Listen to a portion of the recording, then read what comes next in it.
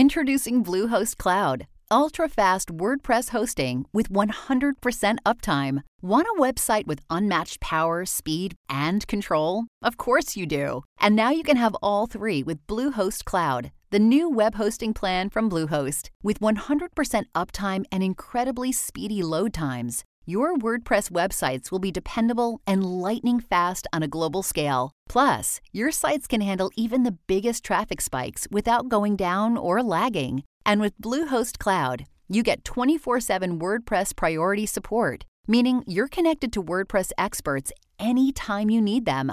Not to mention, you automatically get daily backups and world-class security. So, what are you waiting for? Get Bluehost Cloud today by visiting Bluehost.com. That's Bluehost.com.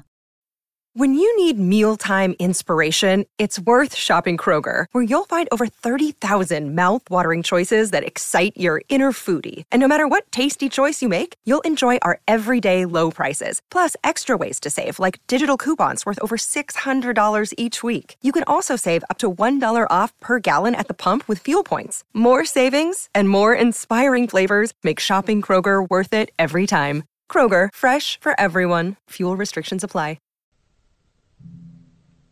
Welcome to Human Circus.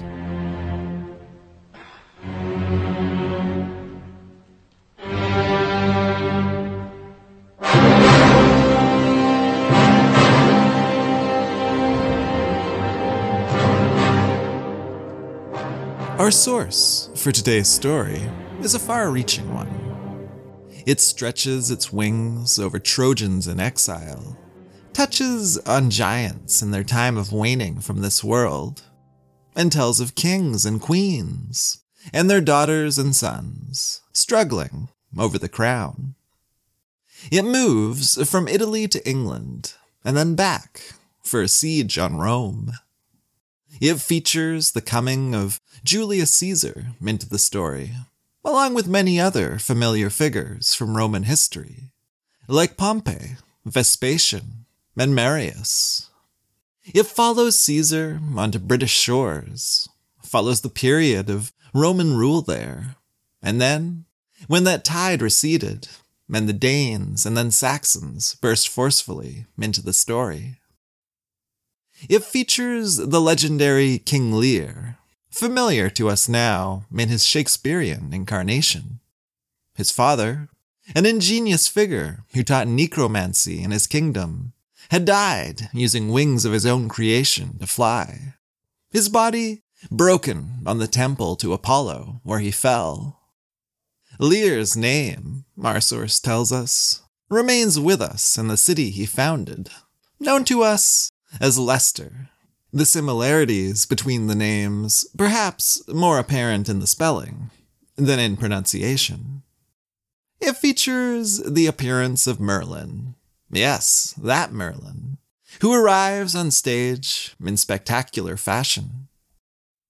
The king had been told by his wizards that all his castle's problems would cease, if only its walls were sprinkled with the blood of a particular fatherless man. But when Merlin, the man in question, was brought before the king, he challenged those wizards. Did they know what lay beneath those walls, he demanded, that suffered them not to stand? The wizards were unsure before his certainty, and the king was convinced to command an excavation in order to find the answer. Digging, which exposed a pond. Again, Merlin challenged the wizards. Did they know then what was to be found beneath that pond? And again, the wizards shrank before him, as the king ordered the pond to be drained, and a pair of dragon eggs were revealed.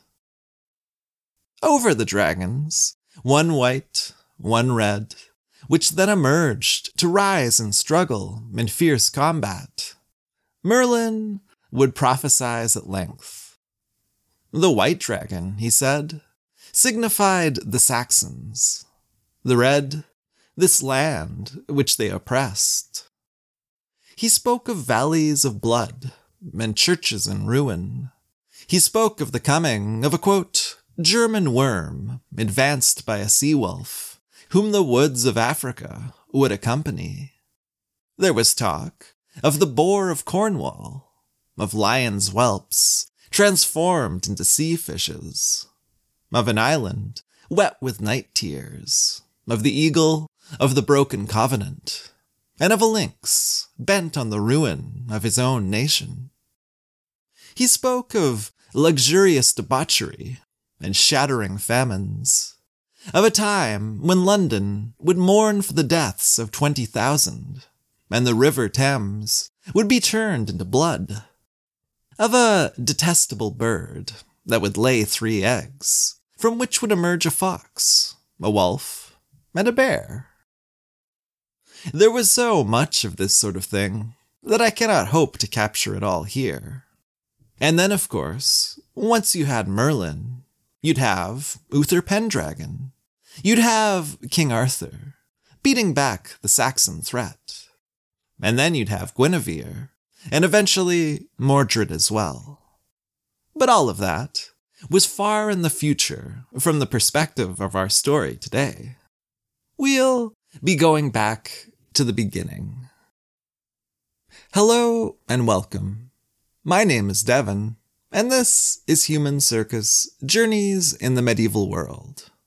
So we've established that you're on the right plane. You have not gone wildly astray. You're headed for the correct destination, wherever that may be. And while you're settling back into your seat and melting blissfully into the skies, like the childhood memory of marshmallows into an unexpected hot chocolate, you could reach for that touchscreen on the back of the seat in front of you and sign up for a little Patreon at patreon.com/Human Circus, where you can enjoy early, ad-free, and extra listening, and in the process, keep that plane comfortably aloft. And now that you may or may not have done so, we disembark this aircraft segment of the podcast and return to the story. This time, we turn to the story of Brutus of Troy. During that last episode, the one about Macbeth, I talked about some of the origin story legends found in Shakespeare's source material, and ours, the Holinshed Chronicle. And if you've already listened to that episode, and you don't need to before listening to this one, you heard of how that chronicle featured a marriage of ancient Greek and Egyptian royalty crossing the ocean. Their names echoed in those of the Gaels, and of Gaelic, and of Scotland itself. And I mentioned Amy Jeff's book on the topic of such origin stories, titled Storyland, A New Mythology of Britain.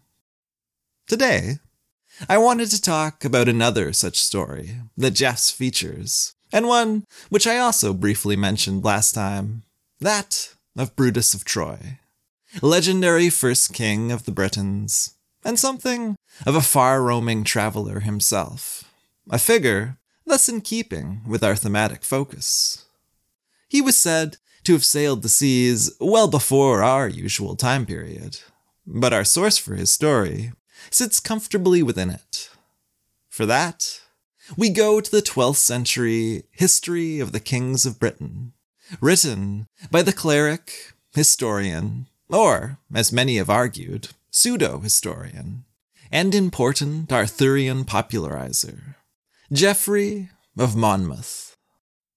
There, in Geoffrey's text, we find the story starting first with his since strongly contested claim to be drawing this information from a, quote, very ancient book, given to him by a certain archdeacon. A vague show of modesty, and also a signal of some unknown earlier authority, a literary conceit that was not unique to Geoffrey. It also starts with a dedication to the Earl of Gloucester, and with a celebration of, quote, Britain, best of islands, in all its incredible abundance of abundances, of meadows, fields, hillsides, and fruitful soils, its noble rivers, which abounded with fish, misty mountains, which shaded pleasant meadows, and, quote, sparkling wellsprings, clear and bright, flowing forth with a gentle whispering ripple in shining streams that sing a sweet lullaby unto them that lie upon their banks. Its many varieties of flowers for the bees, and verdant pastures for the cattle. Its cities, twice 10 and twice 4. Some churched and towered, fair and high. Some now fallen, shattered and decayed, signs remaining of the conflicts that had come before.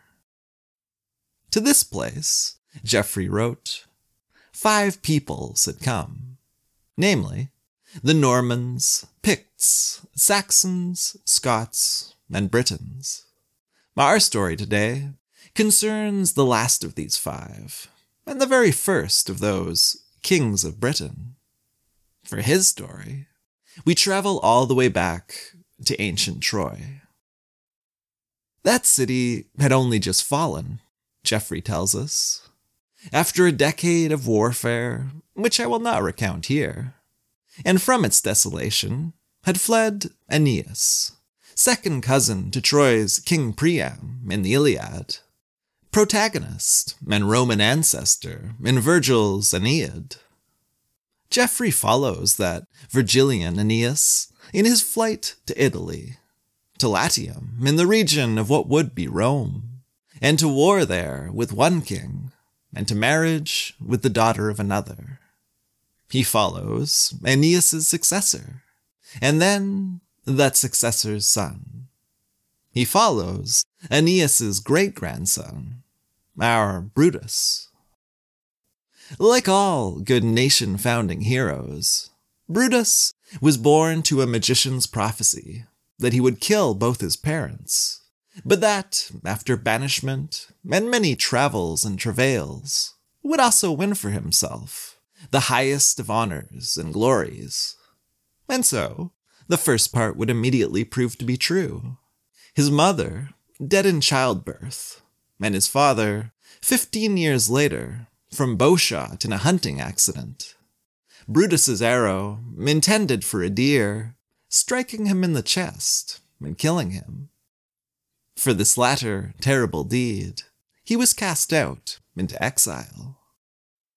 From Italy, Brutus went to Greece. It does not say exactly where, but Geoffrey does tell us that Brutus found his place among Trojan descendants, ones brought back in chains from the fall of their city, including those of Priam's son himself. There in their midst, Brutus quickly gained renown and respect for establishing himself as wise among the wise, and valiant among the bravest of warriors, and for his generosity with the wealth which he won in combat. Though what combat, and against whom, we do not know. We do know that those Trojan descendants gathered to him, that they asked him to take up their cause against the Greek oppressors, and that he agreed to do so. The Trojans withdrew to the towns and fortifications of a sympathetic noble, descended on his mother's side from Troy. Brutus himself took to the woods and hills, and he sent a message to the Greek ruler.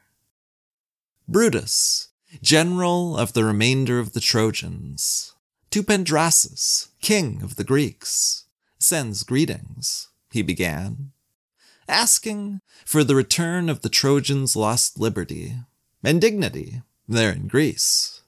Or, if not that, then permission to freely depart from those shores. The king would grant them neither. King Pendrasus was shocked at what he perceived as a gross display of disobedience. He took counsel, and then he took up arms, heading out in force to find and crush the Trojans. But instead, they found him.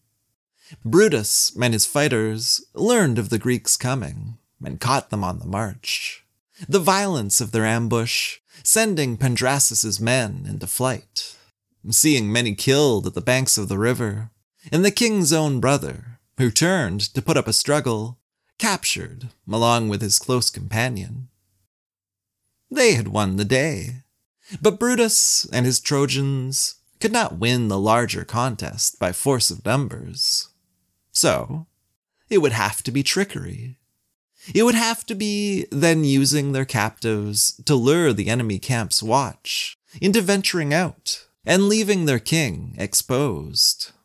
It would have to be slipping through that camp, slaughtering men without mercy as they slept, or as they stumbled to their feet, and seizing Pendrasus himself in order to make the Trojan demands.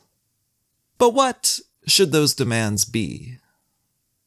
Of this, there was much discussion, much back and forth as to what they should ask and accept, until the point was made that even if they were granted a portion of the Greek lands for their own kingdom, as some of them desired, they could never truly be free there, could never rest safely, knowing that the sons and grandsons of the men they had butchered that day were among their neighbors. Their only option for lasting freedom was to leave, and to obtain the best possible conditions in doing so. And this they did, securing from Pendrasus, under threat of torture, gold, silver, ships, corn, wine, and oil, along with his daughter in marriage to Brutus, who Pendrasus, perhaps surprisingly, praised at length. For who else than he asked, could have released from their chains the banished Trojans, or with so small a body of men, vanquished so numerous and powerful an army, and taken their king prisoner in the engagement? With the royal daughter and the promised fleet full of treasure and provisions, Brutus and the rest of the Trojans began a voyage that took them first to a desolate island, abandoned, having suffered the violence of pirates. At its center, where they hunted in the groves, was a ruined city, and it was there that the Trojans found a temple dedicated to Mercury, Jupiter, and Diana. To that temple they went, Brutus, a priest, and 12 elders. They garlanded the shrines, laid 3 fires for the 3 deities, and they made their sacrifices. Before the altar of Diana, Brutus himself presented a vessel of wine and deer blood, and he spoke these words: "Goddess of woods, tremendous in the chase, to mountain boars and all the wild race, wide over the ethereal walks extends thy sway, and over the infernal mansions void of day. Look upon us on earth, unfold our fate, and say what region is our destined seat. Where shall we next your lasting temples raise, and choirs of maidens celebrate your praise?" 9 times he spoke this way. 4 times he passed around her altar. He poured the wine and blood into the fire, and he lay before the statue to sleep on the skin of the sacrificed deer. In the middle of the night, Diana appeared to him and gave her answer. "Brutus, there lies beyond the Gallic bounds an island which the western sea surrounds. By giants once possessed, now few remain, to bar thy entrance or obstruct thy reign. To reach that happy shore thy sails employ, their fate decrees to rise a second Troy, and found an empire in the royal line, which time shall never destroy, nor bounds confine." The Trojans had their answer, and with its somewhat vague directions in mind, they were going to set sail again. After this quick break, We'll go with them.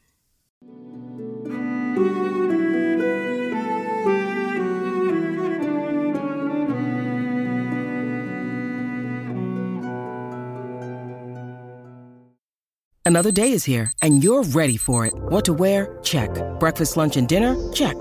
Planning for what's next and how to save for it? That's where Bank of America can help. For your financial to-dos, Bank of America has experts ready to help get you closer to your goals. Get started at one of our local financial centers or 24/7 in our mobile banking app. Find a location near you at bankofamerica.com/talktous. What would you like the power to do? Mobile banking requires downloading the app and is only available for select devices. Message and data rates may apply. Bank of America N.A., member FDIC. Brutus and the others came to Africa, for as the text says, they were ignorant as yet where to steer. They came to a Sicilian port, to the rocks off of Carthage, to the coast of Algeria. They contended with pirates, and they did so successfully, leaving the encounter richer than they arrived. According to the source, they certainly had the numbers to do so. Not sufficient to stay in Greece by virtue of numerical force alone, but enough that they were given a literally incredible 324 ships on which to leave it. Enough that they were able to go merrily raiding along the Moroccan coastline. Through the Pillars of Hercules they went, the narrowing of the Strait of Gibraltar, where they were waylaid by sirens. There is no mention of any enchanting singing voices here. More like sea monsters who swarmed the ships and all but overturned them before Brutus and the rest made their escape. Heading north, they encountered more scattered Trojans. These ones living in exile along the south of the French coast. They were descended from those who had escaped the city's fall with Antenor, a royal advisor in the Homeric version, an outright traitor in others. He and his family spared for his service to the invaders. The exiles joined with Brutus's group, adding their strength to his, and adding the very considerable courage and strength of their leader, Corinius. Enough to overthrow anyone, no matter how giant their stature. A capacity which was soon proven in their battles with the local Aquitanians, where Geoffrey gives him a starring role. "For where do you flee, you cowards?" Corinius shouted, driving among them with an axe that he'd seized, having lost his sword in the chaos. "For where do you fly, base wretches? Stand your ground, that you may encounter Corinius. For shame that so many thousand flee one man. But take comfort that you are pursued by one from whom the Tyrrhenian giants could not stand their ground, but fell down slain in heaps together." Brutus and Corinius fought and pillaged and burned throughout Aquitaine. One of their men, named Turinus, displayed valor and skill enough to leave his name to the city that would be built where he fell, the city of Troy. For this was a story with plenty of such namings to go round. The Trojans fought, but they found that they struggled against such numbers that they could not hope to win. Not in the end.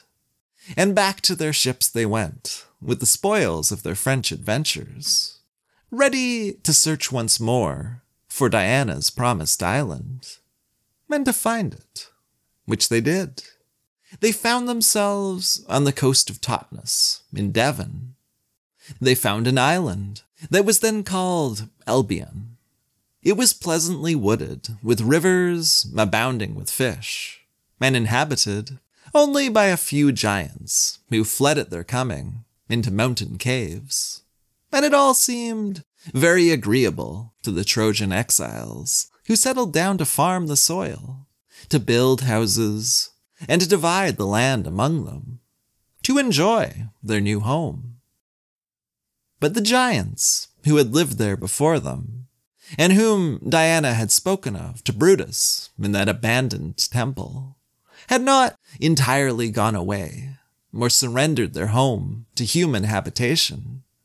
They had taken to their caves, but not for good. They had waited until a time when Brutus and the others celebrated a festival in the port of their arrival. Maybe a festival dedicated to Diana herself. And then the giants had stormed forth, more than 20 of them, and caused a great slaughter, killing many, before the Trojans were able to gather themselves together and fight back. The giants would not win that day. They were not the protagonists of this story, and they would not have another chance. The new arrivals on their shores would rally to defeat them. All of them would fall, representatives of something that was now passing from the world, until just one remained. A quote, detestable monster, strong enough to pluck an oak from the ground, but now only preserved at Brutus's order, so that Coryneus might strive against him atop the cliffs. Coryneus, who took great pleasure in such encounters, threw his weapons aside and challenged the giant to grapple with him. Facing each other, the two would struggle like Greco-Roman wrestlers. The giant would wrap his arms around Coryneus, and squeezing, would crack his ribs. But Coryneus, enraged, would hoist the giant up on his shoulders. He would bundle his foe to the cliff edge and hurl him down, tearing him apart on the rocks below. The time of the giants was ending, and Coryneus and his people would take lands where the giants had once most commonly walked. Lands which he would give his own name, Corynea, as the text has it, coming down to us in the more familiar term of Cornwall. The time of Albion was also ending, at least by that name, for Brutus would name it after himself as Britain. Brutus and his now-named Britons would build a city, a new Troy, or Troy Nova, which Geoffrey says would come to be called, through the word's corruption, Trinovantum, its grounds eventually home to the present-day city of London. Like I said, it was a story with many names to give. It was also a story that would really stick. It would last and find a relatively extensive readership, particularly in Wace's Norman French form, sometimes known as the Deeds of the Britons, which survives in many Anglo-Norman and continental manuscripts, and is considered to have had some popularity between the 12th and 14th centuries. As you have gathered from this portion of it, Geoffrey's history was a legendary one, and was apparently treated as such by some chroniclers, who drew from it only sparingly. It was noted for not fitting easily alongside other historical accounts. There were issues such as the lack of support from earlier records for Arthur's European conquests. Why, asked a later medieval historian, if Arthur had acquired 30 kingdoms, if he subjugated the king of the French, if he killed the ruler of the Republic in Italy, why all the histories of the Romans, French, and Saxons have omitted to mention such extraordinary things about so great a man? Histories that tell so many smaller things about lesser men. It was a fair question, and there was, besides such complaints, talk of the wild tales surrounding King Arthur in this text and elsewhere, and suggestions that Geoffrey's work as a whole was little more than lies and propaganda.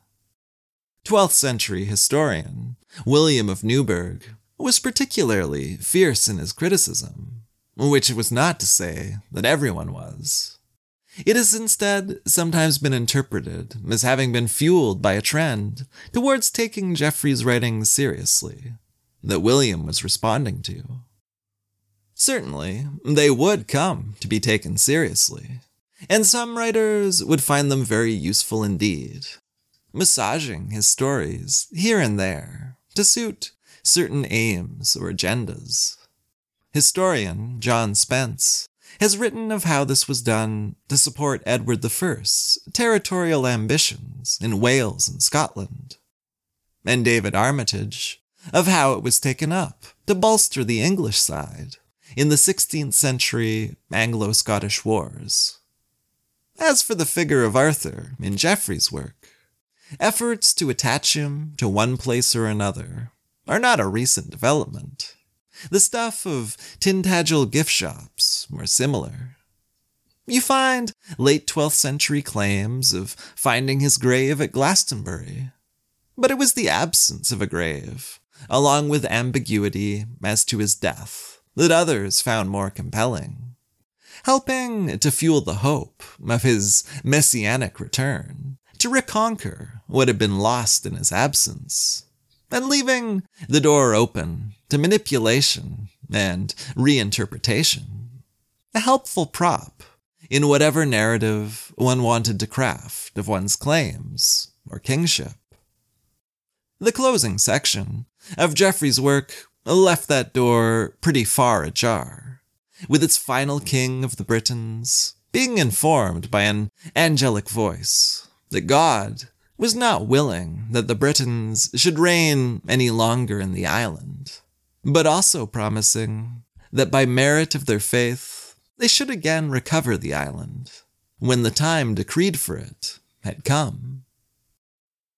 You could see how there was something there to look forward to, depending on your place and position in all of this.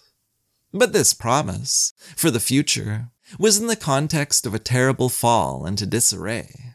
A quote, degeneration from the Britons' nobility into barbarism, and an inveterate spirit of faction. Geoffrey's actual intent in the text has been subject of various different interpretations over the years. Some have seen a clear message as to the dangers of discord, the need for unity and peace.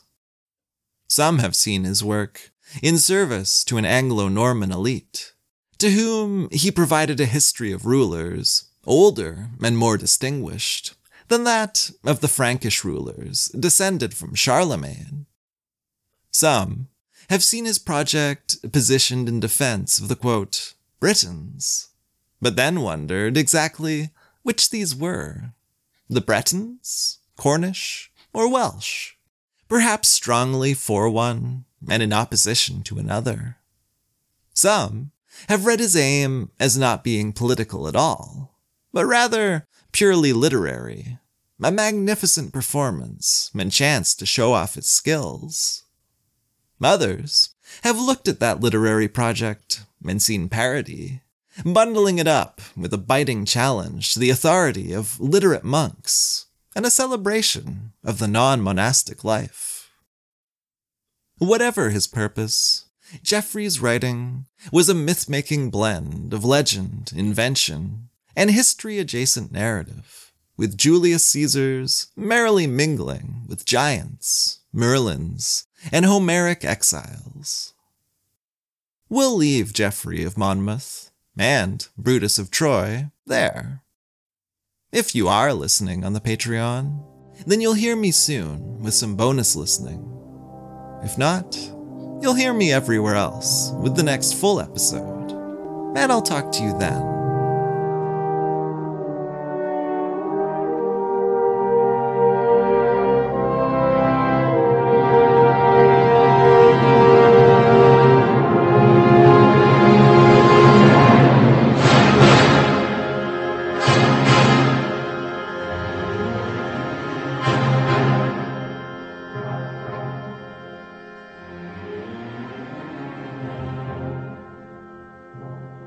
Human Circus will return.